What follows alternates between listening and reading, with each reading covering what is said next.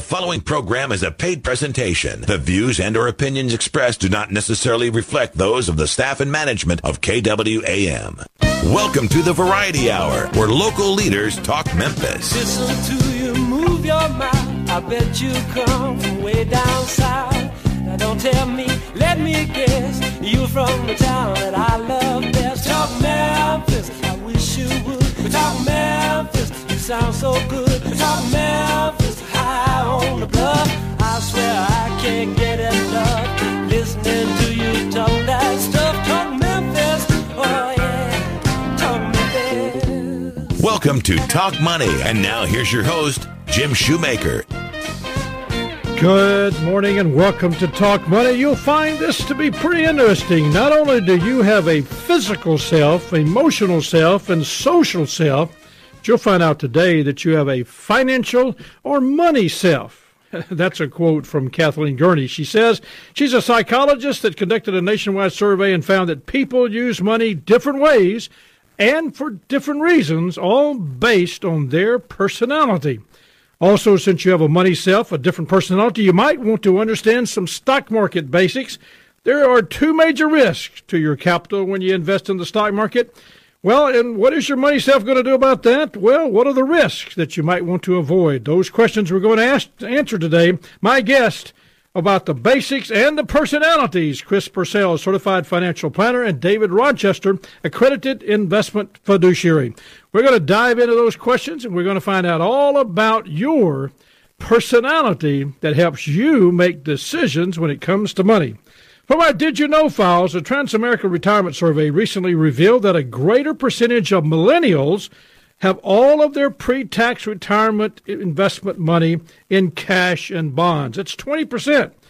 And then it says, well, what's the other side? Well, the other side, looking at it from that standpoint, all of that money, the pre-tax and retirement investment, the other side is 19%. So we're looking at millennials being more conservative with their money than they had thought they would be. So we've got to kind of work on that. Merrill Lynch did a survey of 2,638 widows in the third quarter of this year, that's 2018, and found out that 53% admit that they and their deceased husband had no financial plan in place in the event of either spouse dying. Now that's 53%, 1 out of 2. We got to work on that. Maybe if you listen to the program, we can help you move that dial a little bit. I was recently talking to a person with the Social Security Administration and was told that a 65-year-old American male in America today in 2018 is expected to live another 19.2 years. Going to make it to 84.2. Well, that's pretty good. That's an increase of 5 years in the last 40 years. So, hey, good job, guys.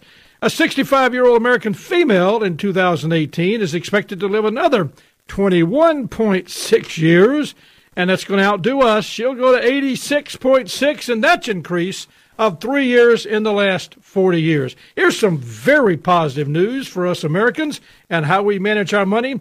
From the Department of Housing and Urban Development, that's HUD, a survey called the American Housing Survey conducted by the U.S. Census Bureau found out in 2011, 1 in 3 American homeowners, 34%, own their homes free and clear of any debt. That's no mortgage loan and no line of credit. Well, that's a good thing. That's 1 out of 3. But here's the survey in 2017. 2 of 5, or 40%, own their homes free and clear, no debt. Nice job. Way to go, America. If you have questions for Talk Money, and send them to talkmoney@shoemakerfinancial.com. To find out more about today's program on a podcast or listen to past programs, go to iTunes and search for Shoemaker Financial. Like us on Facebook. Coming up, we've got 2 guys, Chris Purcell, David Rochester. Find out what the basics are when it comes to investing and how your personality might control what you do. I'm Jim Shoemaker. You're listening to The Voice, KWAM 990 and FM 107.9. This is Talk Money. Podcasts of Talk Money are available in the iTunes store. Just search Shoemaker Financial. We'll be right back with more Talk Money after this. Jim Shoemaker, Chris Purcell, and David Rochester are registered representatives and investment advisor representatives of Securian Financial Services, Inc., securities dealer, member FNIRA, SIPC, a registered investment advisor. Shoemaker Financial is independently owned and operated. And now back to Talk Money with your host, Jim Shoemaker. Well, when we talk about making investments and dealing with things and knowing and understanding what to do as far as the investment arena, the idea is behind the personality, you've got to think about it. Well, I have two guests today, Chris Purcell and David Rochester, and we're going to find out what it means to be having that personality to make an investment, and yet at the same time knowing enough basics about the stock market to move through and let your personality, that different type of person you become when you start making investments with your own money. And believe it or not, you do become a different personality. And we're going to find out a lot about that. So welcome to the program, Chris Purcell and David Rochester. Thanks, Jim. Happy to be here. Thank you, Jim. We want to start, David, with you, because when we start with stock market basics, it's just fundamentals. It's just knowing what to do and how to go through that process. I want to get with Chris in a second as we take over that little bit of personality, but start with when I say a stock market, it's a big word, and we take it for granted that basically we do this every day, so we fully understand it when we talk about an individual stock or something like that we understand what we're doing. But help our listeners find out, just when we say stock market basics, give me the representation of what you're talking about, owning a business or owning a stock, what is actually happening. Okay, so Jim, when you own a stock, really you own part shares of a business if you're buying in the stock market. If you're a business owner and you own the business yourself, you own it all. You have all the risk involved, and you have some rewards involved as well. But when you buy a stock on the exchange, you're saying you're an owner, you actually are purchasing as an owner of that company. If you buy a stock with a big company, you're actually a part owner. That's exactly right. So what does that part ownership entitle you to? Well, the future growth of the company. As the value and the price of that stock grows, then you as a part owner get to participate in that. Also, if the board of directors of that company issues a dividend and they're going to pay some of the profit out to the shareholders, as an owner of that stock, you get to participate in that as well. So when I think through this process, do I want to be that type of owner? I mean, I don't have really any say-so of what's going on with the company unless I own a lot of shares.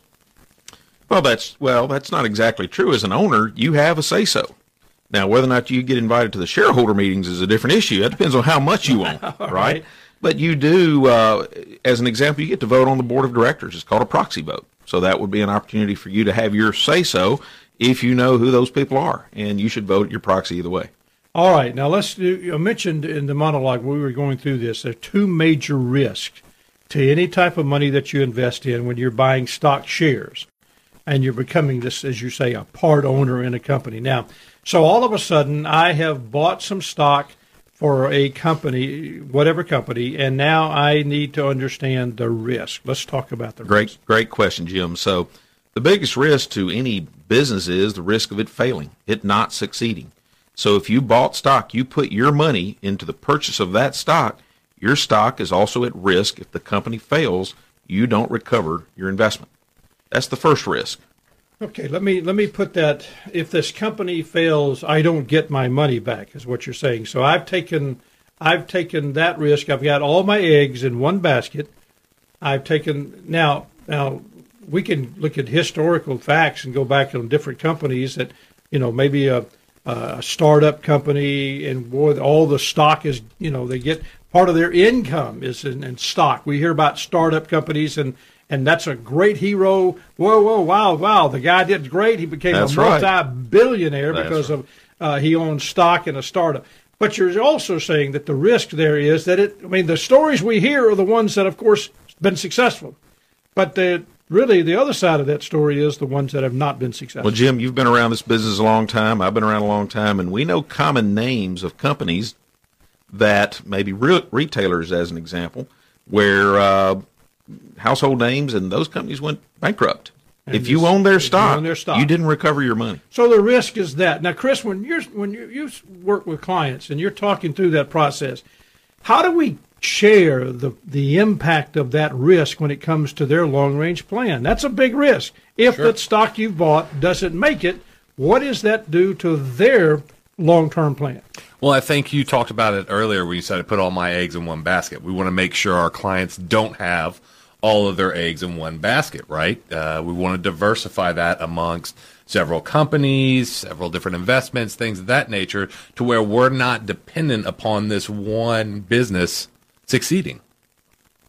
So I guess I'm really kind of struggling with this. My grandfather got certain amounts of stock because he worked with a certain company. And all of a sudden he's, it's part of the family tradition. We have that stock. And so it's, we're going to keep it because it was a great stock when Grandpa had it. And it paid a dividend, and it was doing great. But David just mentioned some of those companies that are great stock when Grandpa bought them are not so hot anymore.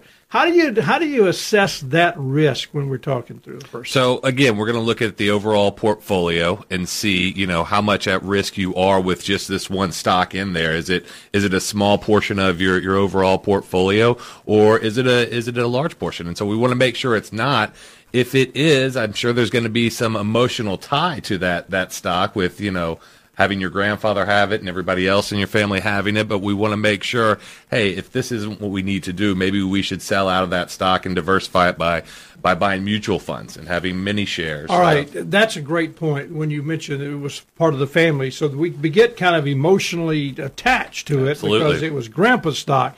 If you just tuned in, my guest today, Chris Purcell and David Rochester, and we're talking about some realities, some fundamentals about stock market basics. Now, again, we all read about the great stories, but we're also talking a little bit about some of those not-so-good stories that something didn't happen. There's some risks, and David and Chris are both going through that risk. And the first risk we're talking about is reality, that stock you bought, the stock maybe you inherited, the stock that's been in the family for years and years, decides to not do as well. It's under different leadership, or whatever reason, just the economy changes. Buggy whips was a great investment about 150 years ago.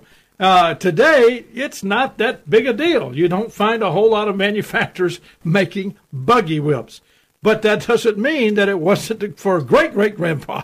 It was a great investment. Now, the reality is, I'm trying to put it in perspective. You just need to not get emotionally caught up with that particular stock. David, what are some other risks we take? We talk about the idea that a stock may fail. What are some other thoughts here? Well, just general economic conditions can affect it. You could have a stock that is fine. I mean, the company's strong, but other economic conditions can affect just the overall value of the market. So let's just put that in perspective. Let's just use airlines or anything that's a truck and, the 18-wheelers and all that movement of goods and services.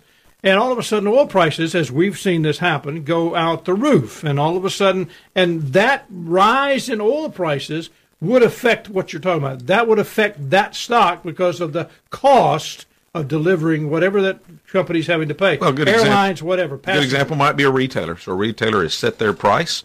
Oil prices take a quick jump. Delivery costs go up, but they can't just immediately increase their prices. That could affect what's going on with the retailer. Let's put that in perspective as we talk about this all the time. Tariffs today.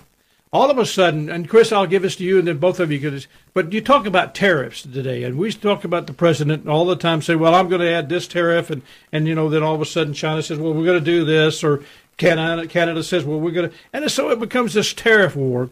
And is that put a stock in jeopardy? Our market today doesn't seem to have bought into this tariff war as being a detriment to the market yet. What's your thought? Sure. And so a lot with the market, you're going to see what? Forecasting. Right. And so the closer we get to these tariffs taking place on certain things, I mean, think about something that's in all of our pockets right now and all of our listeners' pockets. Phones, right? A lot of those electronics are made where?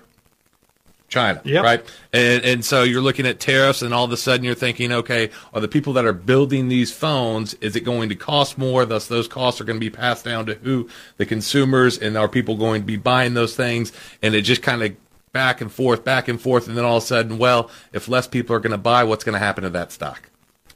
That's a great point. So all of that. So now what's happening, you just can't look in the paper and decide to go buy that stock because you went to a party the other day and the guy that was there said, well, I'm buying 100 shares of X and I think I'll go. You need to do some research because you're looking at all the different movements. And David, you're talking about the risk. David, sometimes when we talk about assessing risk, the size of the company doesn't always mean that there's no risk. Just because it's a big company, we talk about buying stocks, whether they be small stocks, small caps, mid caps, and large caps. And then we get into looking at even more diversified than that, growth and value and all the things from that perspective. Help me understand the differences when we talk about assessing risk and looking at the style of the investment. Okay, so style, value, and growth, you've defined that. So from a standpoint of value, it's where the manager is buying that stock. Could be a good stock, but for some reason it's underpriced relative to its value.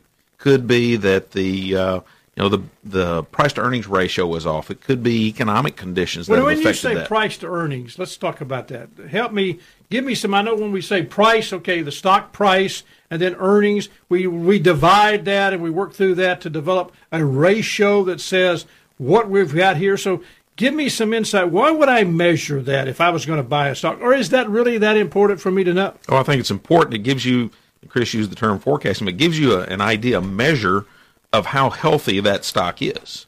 So if price is high relative to its recurring earnings, we could have a problem here. So the price being the price that I've got to pay to buy it. Correct. That is correct.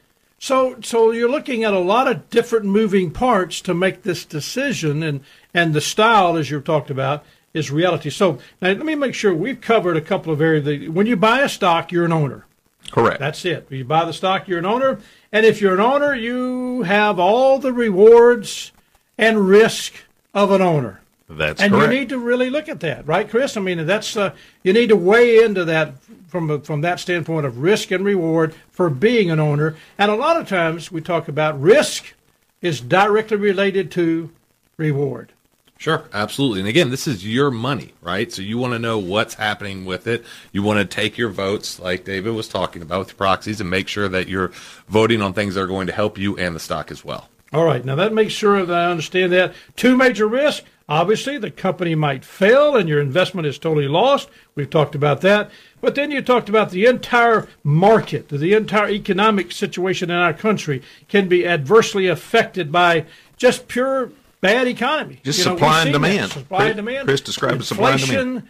All the problems that we go with, just economic conditions that have nothing to do with the company that you bought. So that's right. That's whether it's a recession. We'll talk about that when we come back. I want to kind of dive into the ideas behind a bull market. Everybody talks about a bull market. I want to kind of get a sense of what that literally means. You've talked about style.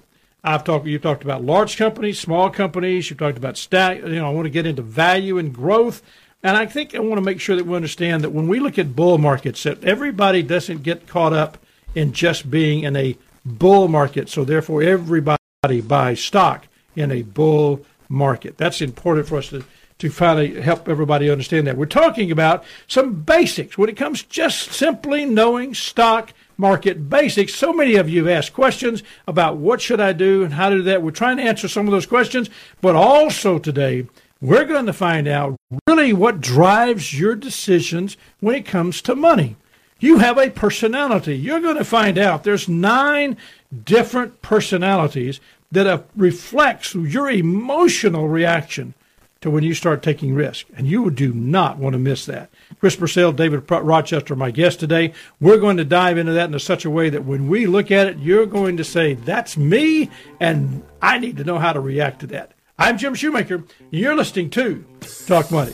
Be sure to like us on Facebook. Just search Shoemaker Financial. We'll be right back with Talk Money after this.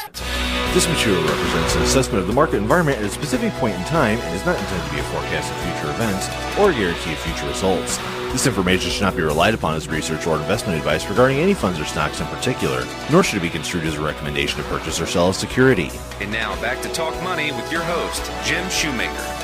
And welcome back. I'm Jim Shoemaker, and we're talking with David Rochester and Chris Purcell. If you'd like to give these guys a call, this telephone number is 757-5757. We're talking about stock market basics, but coming up in a few minutes, we're going to talk about your personality of an investor, investing personalities that reflect a different emotional reaction when it comes to taking risk. You don't want to miss that part, so you want to stay with us. David, when we talk about assessing risk. You know, you were into that a few minutes ago. We talked about knowing the average size of a company, whether it's a large cap stock company or small cap, but also style. And make me sure, help us all understand this difference when you go through the style of what they're doing, and help us kind of look from a standpoint of what that means when we're looking not only in mutual funds, because a lot of people kind of put their mind and say, is he talking about stocks or mutual funds? Well, the reality is you kind of have a conversation sometimes. If you're not careful, they'll bleed into it. But a mutual fund is a bunch of stocks managed by 1 or 2, 3 people or a team. But stocks, if you're going to buy stocks, you're normally buying your own personal stock, or you've got a separate account manager that's doing just a stock portfolio that you're working with that separate account manager that's doing that. Not a mutual fund, but it's a way for you to have someone that's picking stocks for you, or you have become a do-it-yourselfer and you're picking stocks. So that's kind of that mindset, the difference between how people think and approach their investment. But I want to know more about the styles. I want our listening audience to understand the difference between large cap, small cap, and how you define that, and then styles of really, the idea between value and growth. Okay, large cap tends to be companies that are we more easily recognize. They're going to be in the, $10 billion range, or they could be a giant company. They're $50 billion of capital assets within the company. Small companies typically going to be around $1.5 billion. Now, that's with a B, as in boy, billion, not million. Most of us don't think in those terms. Small doesn't mean the little grocery store down It's there. not the corner grocery. That's correct. Right. These are large, relative to that, very large companies, but they're not really more of your mega or giant companies that we're also familiar with, the household names like Apple and so forth. So large cap is large, and then small cap is still large, but it's all in a kind of a tiered effect. Right, but large companies have gone through a lot of gathering of capital. They're very deep in the pockets. There's not as big of a threat of them failing, whereas small companies, as we discussed earlier in the show, can fail. There's just higher risk of failure. Right, so that's important. So there's more risk, is what you're saying, in a small cap stock. That is correct. Let's help me with this then. If we're going through and we're selecting, and we look, kind of looking at the characteristics, and you look at large cap and small value and growth. We hear that. I've heard. Well, that's a value stock, or maybe that's a growth stock. What's the difference? We talked about that earlier. Value stocks just tend to be more conservative. So the idea there is I want to buy at a bargain. I'm going to wait. It's kind of like going to the store and they're having a white sale. I'm going to buy at the cheaper price. I can wait until that cheaper price comes along, and I'm going to buy it then. Or I need it now. I'm just going to buy it. So in the example of value versus growth, I'm going to buy it on sale. Growth is I'm going to buy it in anticipation that it's going to continue to grow, hopefully rapidly, but it's going to continue to grow over time. So value is I want to recoup my money. I'm going to buy it. If I sold it, I anticipate I'll get my money back without any great potential for loss. Growth is I'm looking for the price to grow significantly over time. Chris, do you feel like when you're buying value and growth that you hold something differently because of that style different? Do you hold value longer, or do you hold, a lot of people buy things, we have these stock pickers that try to do it 3 or 4 or 5 times a day, and that's okay. I have no problems with that. But do you buy a value stock and hold it? Or absolutely. I think David said it there. He sees something that's a bargain, essentially, right? And says, okay, so this is undervalued now. I'm going to go ahead and buy it at this, and I know it is going to come back. Or you anticipate. You don't know. Absolutely. Yeah, there's still a risk there. Absolutely. And the same thing with growth. You see it, and you say, well, it's not what it is today, what it's going to be tomorrow. I'm going to buy it down here and expect that thing to grow, and over time, it's going to make me... All right, let me see if I can give us an example that maybe ties into this. If you buy a value stock, it may be in a company that's been running along just doing great for many, many years. All of a sudden, there's a change in leadership. For whatever reason, it can be retirement, it can be death, it can be whatever. And that heroic leader that's been leading this company has done a phenomenal job. He's the household word, whatever it is, okay? It could be multiple companies. Doesn't make any difference.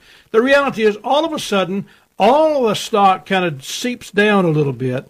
Now, that company is still a strong, viable company, but everybody goes, oh, no, Just trying to find that footing, that's all. He's not there anymore, and so the stock goes on to sell a little bit, and so value people that buy value stock, they're watching that.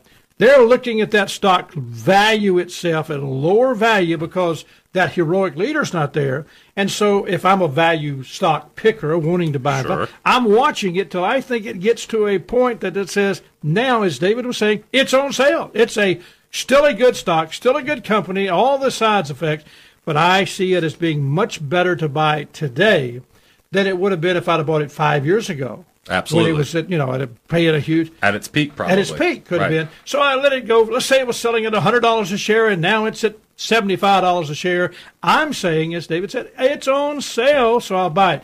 Now, value, is that greater risk or less risk than growth?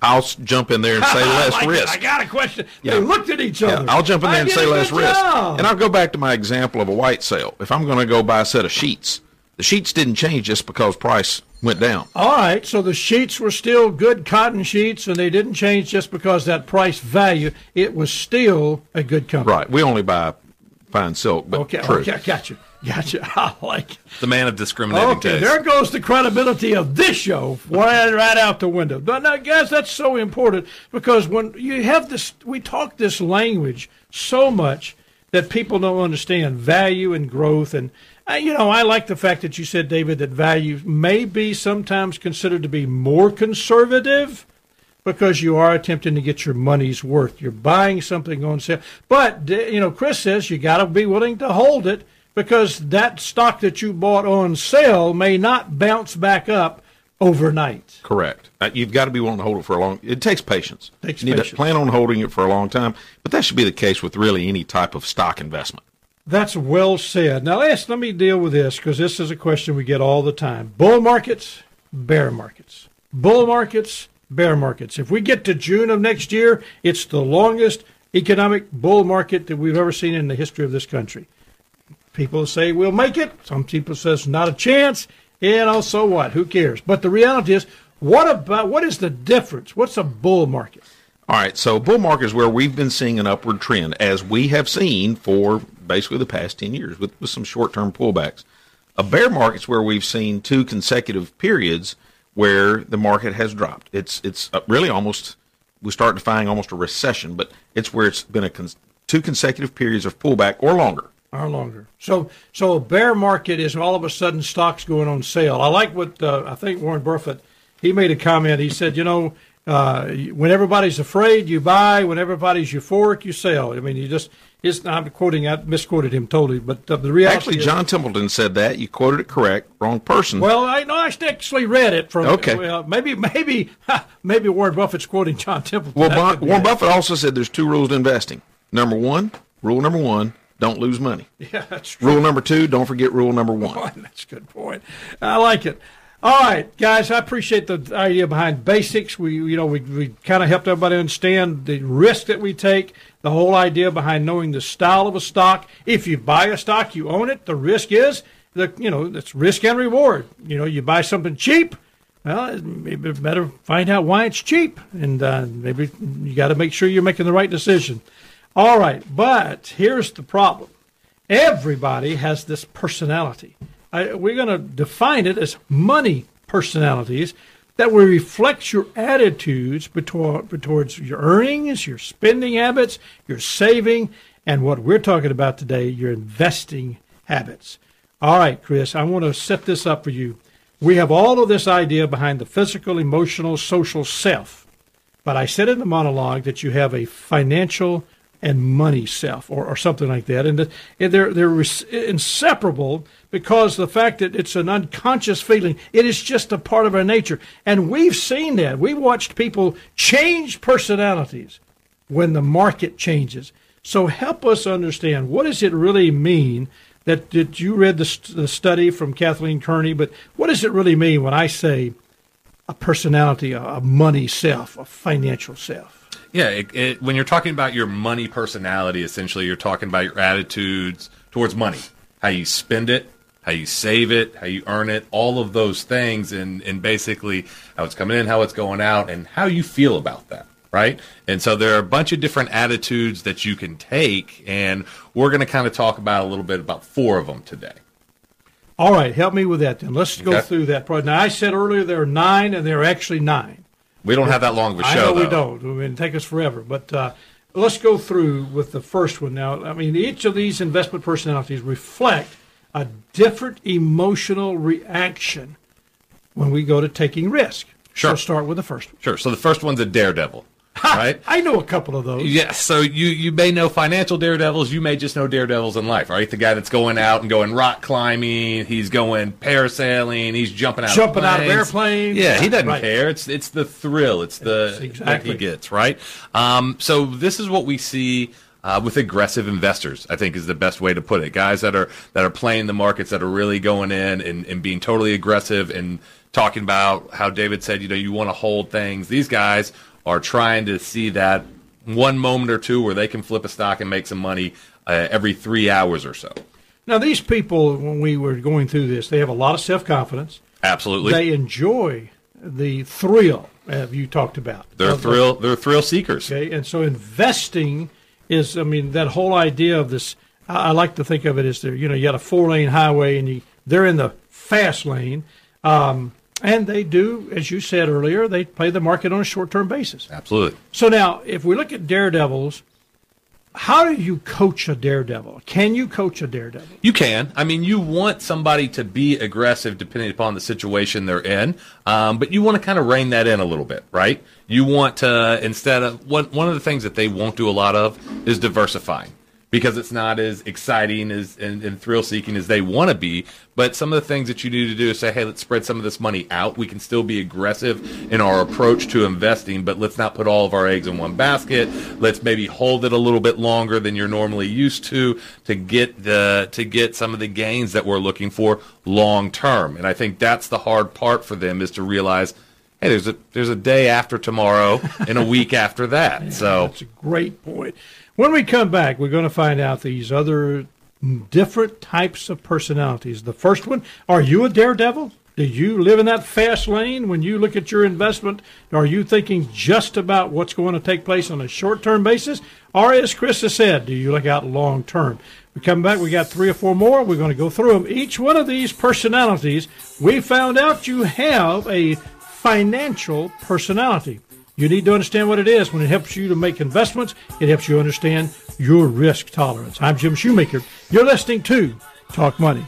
If you have questions you'd like to have answered on the program, email them to talkmoney@shoemakerfinancial.com. We'll be right back with Talk Money after this. St. Jude Children's Research Hospital is a true testament to the power of promises. As a struggling young actor, Danny Thomas made a vow that he would build a shrine to St. Jude, the patron saint of hopeless causes, if he ever found success. After hearing a story of an African-American boy in the South who died after a segregated hospital refused to admit him, Thomas decided to fulfill his vow by building a children's hospital in the South. At the urging of Bishop Samuel Stritch and in partnership with Dr. Lemuel Diggs, both of whom had strong ties to the Mid-South, Thomas chose Memphis for the site of his hospital. After establishing the American Lebanese Syrian Associated Charities in 1957, Thomas saw the opening of St. Jude Children's Research Hospital 5 years later. Since that time, breakthroughs at St. Jude have increased the survival rate for the most common form of childhood leukemia from 4% to 94%. Making St. Jude a recognized leader in the treatment of cancer. St. Jude has saved and improved the lives of children from all over the world, and it all began with one man's act of gratitude. This has been another Mid-South History Moment brought to you by Shoemaker Financial. Financial advisors do not provide specific tax or legal advice, and this information should not be considered as such. You should always consult your tax or legal advisor regarding your own specific tax or legal situation. And now back to Talk Money with your host, Jim Shoemaker. Well, I'm talking with Chris Purcell and David Rochester. Chris Purcell, certified financial planner. David Rochester, accredited investment fiduciary. And we're talking about, well, we've gone through some stock market basics, and that's a reality that we just kind of covered just the fundamentals. There's a lot more to that, but just don't have the time to do that, because we also wanted to talk to you about that personality, that temperament that reality behind your life that says, this is what I am when I start thinking about money. Now, the first one we covered was the most aggressive guy out on the street, guy or gal. That's a daredevil, the one that, has plenty of self-confidence, enjoys the investment world, lives in the fast lane, and is usually doing things on a short-term basis. I mean, it's quick turnaround, maybe trade stocks during the day all the time, maybe 20, 30 times a day. That's that person. And Chris, you so effectively said, in the coaching side of that, you've got to kind of help them understand and guide them. And they, it's amazing. You're right. A lot of times they know it. They know they need to diversify. It's like, I don't need to drink this much coffee a day, but we don't do it. You know what I'm saying? We just keep living that lifestyle that gotta, because it's the euphoric that comes with that personality is tough to coach, but it is important to spend the energy and the effort to help them to know if they want to take X amount of their dollars and do this, great, have at it. Sure. But maybe they need to look outside that and put the rest of their money in a long-range plan and kind of, as David was saying, diversified. You said diversify long-term. I think long-term is and diversification is key there, right? Especially for them. It's a lot more fun to drive 80 miles an hour than it is 40, right? Yeah. Could have a train wreck. So that's the thing. Is just kind of taking what they're doing and temper it a little bit. That's great. Second type of person. Let me talk about that person now. Okay. Explorers, right? So there are people that are excited about investing and the potential that it brings to make money, but they also lack the confidence as their buddy, the daredevil, has, right? So they're not as confident, and what they do is they tend to get swept up in general public popular opinion. And all of a sudden, hey, this is the hot stock tip. I read it on this, that, or the other, and I'm going to kind of fall in with the crowd, kind of that herd mentality, and just keep on going the way that, well, if it's good for Jim and David, it should be good for me. That can be a real problem, too. That can be a huge problem. That means it doesn't fit. How do you coach them, David? I mean, here's the person that's at follow the crowd, and I can see that. That is so easy to do, especially if you're not a risk taker, and you've heard it, and by the way, the person you heard it from, you respect, and you say, that's good. How do you help that person? I'm going to encourage them to be cautious, because I'm going to learn their personality, first of all, and encourage them to maybe do a little more research. Let's not jump into this. Let's really find out maybe why other people bought this and uncover those details, and then let's discuss it through. It may not be the best fit for this guy. I'll use an example. You're talking about back to the daredevil. I've got a very good friend who's in our business, and this guy decided he was going to go skydiving. Loved it until the parachute came out. And interestingly enough, he got sick at his stomach on the way down. And so what he thought was a daredevil approach probably was a little more. My stomach on the way down, too. And so not everybody, just because it's thrilling to be a daredevil and do those type of things, doesn't mean that's what you're geared for. You may be geared to be more of an explorer. I got you. I got that. So in other words, we've got two. One of the thoughts here, when we're counseling with someone and coaching them, we're talking to different personalities. We usually talk to the couple. And the couple comes in, and we may have a daredevil for a wife that says, hey, I'm excited, let's do it. And you got the guy going, oh, wait a minute, let me think about it. And so that's a pretty good dynamic when you get to working with that. Absolutely. And so it's more about managing personalities at that point and trying to help them understand what they're going to need to do in their situation, in the season of life as it may be that they're in, and saying, hey, we can use the wife's daredevil approach somewhat now, but we're going to move to the husband's, preserver side when we get closer to a retirement. That's a great point. Number 3, what's number 3? Chris? Number 3 is researchers. And I love these people because I tend to fall in that group. They're people that they proceed with caution, and they want to just get as much information as they can about something. The only downfall to this personality is that they can almost research too much and get too caught up and then become paralyzed. I know myself, when I go buy something on Amazon, I can spend 2 hours reading all the reviews thinking, well, this guy said it was a 5-star, this guy said it was a 2-star, who's correct? I think with researchers, you really have to take what they're looking at and say, this is great, but we really need to make a decision. You don't want to get too bogged down in the facts at all times. Sometimes we hear that term paralysis by analysis. Absolutely. I think that really shines right there. That can really be part of that. How would you coach that person, David? Again, I think they're going to be naturally cautious. We've got to, in their case, really look at what's their goal. And really in all these cases, I think we've got to talk about what's the end goal behind what you're trying to achieve through your purchase. Is it you just like the thrill, or is you're accumulating money for a particular purpose over a certain time frame? And I think researchers relate to that well, as opposed to just, well, I'm going to study every detail. We've got to bring out what's the purpose of buying this anyway. So you let them do the study, or you help them do the study, not correct. just let them. You That's actually correct. work with them. But then you have to kind of help them move off just the study. Nudge them a little bit. Yeah. And that's called good counseling, guys. Fourth person we're talking about today is the preserver, David. That sounds like maybe that could be me or you. What do you think? Well, probably not the preserver yet. I'm not sure what you're implying by that. Okay, I got it. But typically, for some people, preservers tend to be a little closer to retirement. They have, or near spending their money. I think you're a little closer to that than me. And so from that standpoint, they want to hold on to what they've got. Their concern is losing money. And so hopefully by this point, they've reached a saturation where they have enough to meet their goals. Goal planning has been accomplished, and now it's how do we preserve this money so it lasts the rest of our lifetime? I think the preserver, whether you look at, is the preserver the opposite of the daredevil?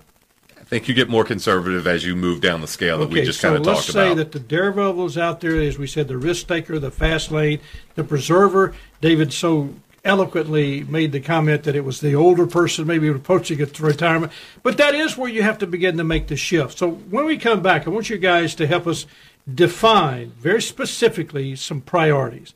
You guys have effectively covered 4 of these very strong personalities that we all have. There's several more. We'll cover those maybe later on in another show. But today I want you to help me understand, if you've identified the personality, then you need to know what the boundaries are and how you stay in those boundaries, and that's your priorities.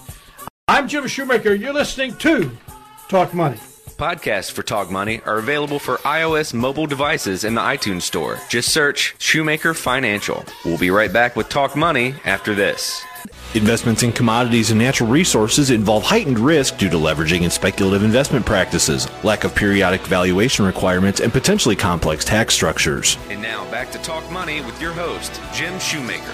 Well, if you've been listening to today's program, we've been covering some basics about finances, basics about the stock market, just what the risk that you're going to take. We've covered some personalities, whether you're the daredevil or the preserver. Those are just the idea behind when you think about making money, investing in money, stocks or bonds or whatever you buy. The bottom line is your personality. You have an investment or money personality. But you must have a financial boundary or priority. There is always tension between your need for capital growth and your fear for capital loss. I mean, there's always that push-pull, and you feel that, and your money personality can really get kind of, into a real problem. You struggle with that. So there's some things that you need to know what to do. And Chris, I want you to cover those. There's 3 or 4 of them, and you guys walk me through that, because I need everybody to understand, just because you understand what your personality is, just because you understand what a stock is, you need to know what are your boundaries. Tell me the first one. Absolutely. First phase that you're looking at is kind of the foundation phase, getting everything set, right? It's the beginning of your career. You're making money. You're buying a house. You're buying cars. You're getting everything that you need to go to continue out the rest of your life. Your family is starting, and you may have 1 kid, 2 kids, whatever the case may be. You're paying off loans. You're just kind of getting going in the adult career world, to be honest with you. So if I understand what you're talking about, it's just basics. Yeah. I mean, it's just not the foundation. Don't jump all the way over the bridge. Take the time to build the bridge. Absolutely. That's a great point. David, what would you say, the second one? Well, the second one's really a phase where you're accumulating assets. And to be clear, it's those that are in their 40s and 50s. I fall in that range, just to come back to that earlier comment. And so typically your kids are grown or in college. I won't let that pass, by the way. I will definitely let He's that not. And they're we tend to see more in your peak earning years, and you're hopefully the capacity to save more during that time frame. Retirement's still distant. You can see it approaching. Maybe it's kind of at the end of the tunnel, but you're saving more aggressively for that. but you're accumulating. It's a primary goal. All right, let me think with me, guys, because here's the thought. I mean, now, Chris, you talked about laying the foundation, and it's up through your 40s. Now, I just quoted the millennials that, 20% of them are not doing much in their investment world. 19% are trying to put some money away for retirement. Mm-hmm. And yet they're considered to be, we had some millennials on the other day in a program, and they're considered to be pretty savvy with what they're doing.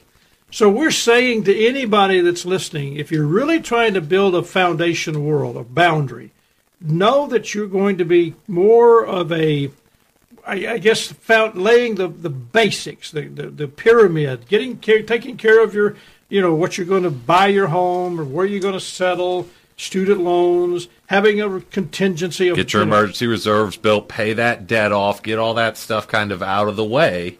So then when you hit David's phase of the accumulating assets phase, right? You can really start aggressively going after retirement because guess what? We're not having to buy a house. We're not having to pay off debt. All right, you use the word aggressive. But in that first foundation, you can invest aggressively. Yes, and when I say aggressive on that end, you should be aggressive early on. In your investment side. Absolutely. When I'm talking about accumulation, you can be aggressive with the amount of money that you're throwing towards it. You've got more money sorry to for do clarification. That's a good point. Yeah. That's a good point. All right, well then, Chris, what's phase 3? So it's preservation, right? You are seeing retirement on your doorstep. You have been through your prime earning years. You know it's time to really fine-tune that strategy and say, all right, here it's happening. Let's get rolling into this thing. And you're not looking to be as aggressive now, right? We're starting to throttle down and say, I've made it to the top of the mountain. How do I continue to stay there? So the curve, you can see the bend in the curve. You can see the fork. You can see where you're headed. And now all of a sudden you're saying, okay, retirement is around the corner. I know what I've got to do. Absolutely. So you're preserving capital. You started with laying the foundation. You've got into that accumulation phase. Now you're beginning to say preserving capital is important. David, what's the last phase? Well, that's distributing assets. So when you've identified you're at a point where you're not going to spend it all or you want to save some for another purpose, maybe you want to leave it to charity when you no longer have a need for it or to kids or grandkids or college or whatever, it's how are you going to distribute it to take care of yourself during those latter years, but also anything remaining, how you distribute it to others. So the distribution is not only paying yourself, but how you're going to distribute it to everybody else. Correct. That's a great point. So we talked about laying a foundation, accumulating assets, preserving it, and then having a plan to do the distribution. Now, we talk about all this together, but you've talked about, we kind of covered the temperament, and then your kind of the season of life. And that's kind of that foundation we've been talking about.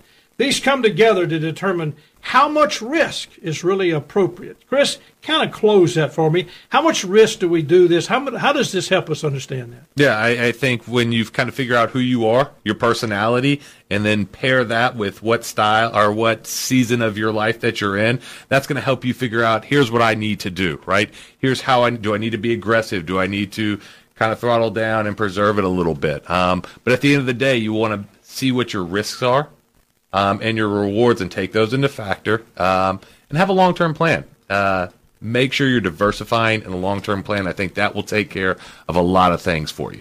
Well, the reality is you're saying that the potential risk and reward that we've talked about earlier, sufficient diversification. I love that way you put that together. And the idea between this risk tolerance, what is my risk, what does my personality say, all of that, put it all together, you begin to develop a very good personal investment plan.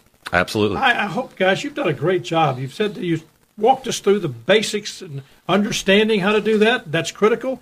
I appreciate you do that. By the way, if you want a little bit more of this information has come from a book written by a dear friend of mine, Austin Pryor. The book is called Sound Mind Investing Handbook. We've just pulled some things from his material, added some of ours to it, and we appreciate the fact that you've enjoyed it, we hope, because we've enjoyed it delivering it to you. It is about knowing stock market basics and also knowing what's your personality. You've been listening to The Voice, KWAM 990 and FM 107.9. My guest, Chris Purcell, David Rochester. If you'd like to talk with him personally, call them at 757-5 5757. We hope you've enjoyed the program. And as always, thanks for listening. If you have questions, send them to talkmoney@shoemakerfinancial.com. To find today's program or podcast and past programs, go to iTunes and search for Shoemaker Financial. Be sure to like us on Facebook.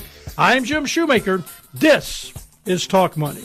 Talk Money is produced by Greg Ratliff. Guest and content coordination, Francis Fortner. Production assistant, Eleanor Moskowitz. Compliance officer, Tommy Armstrong.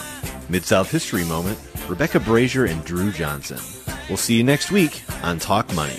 Jim Shoemaker, Chris Purcell, and David Rochester are registered representatives and investment advisor representatives of Securian Financial Services, Inc. Securities dealer, member FNIRA, SIPC, a registered investment advisor. Shoemaker Financial is independently owned and operated.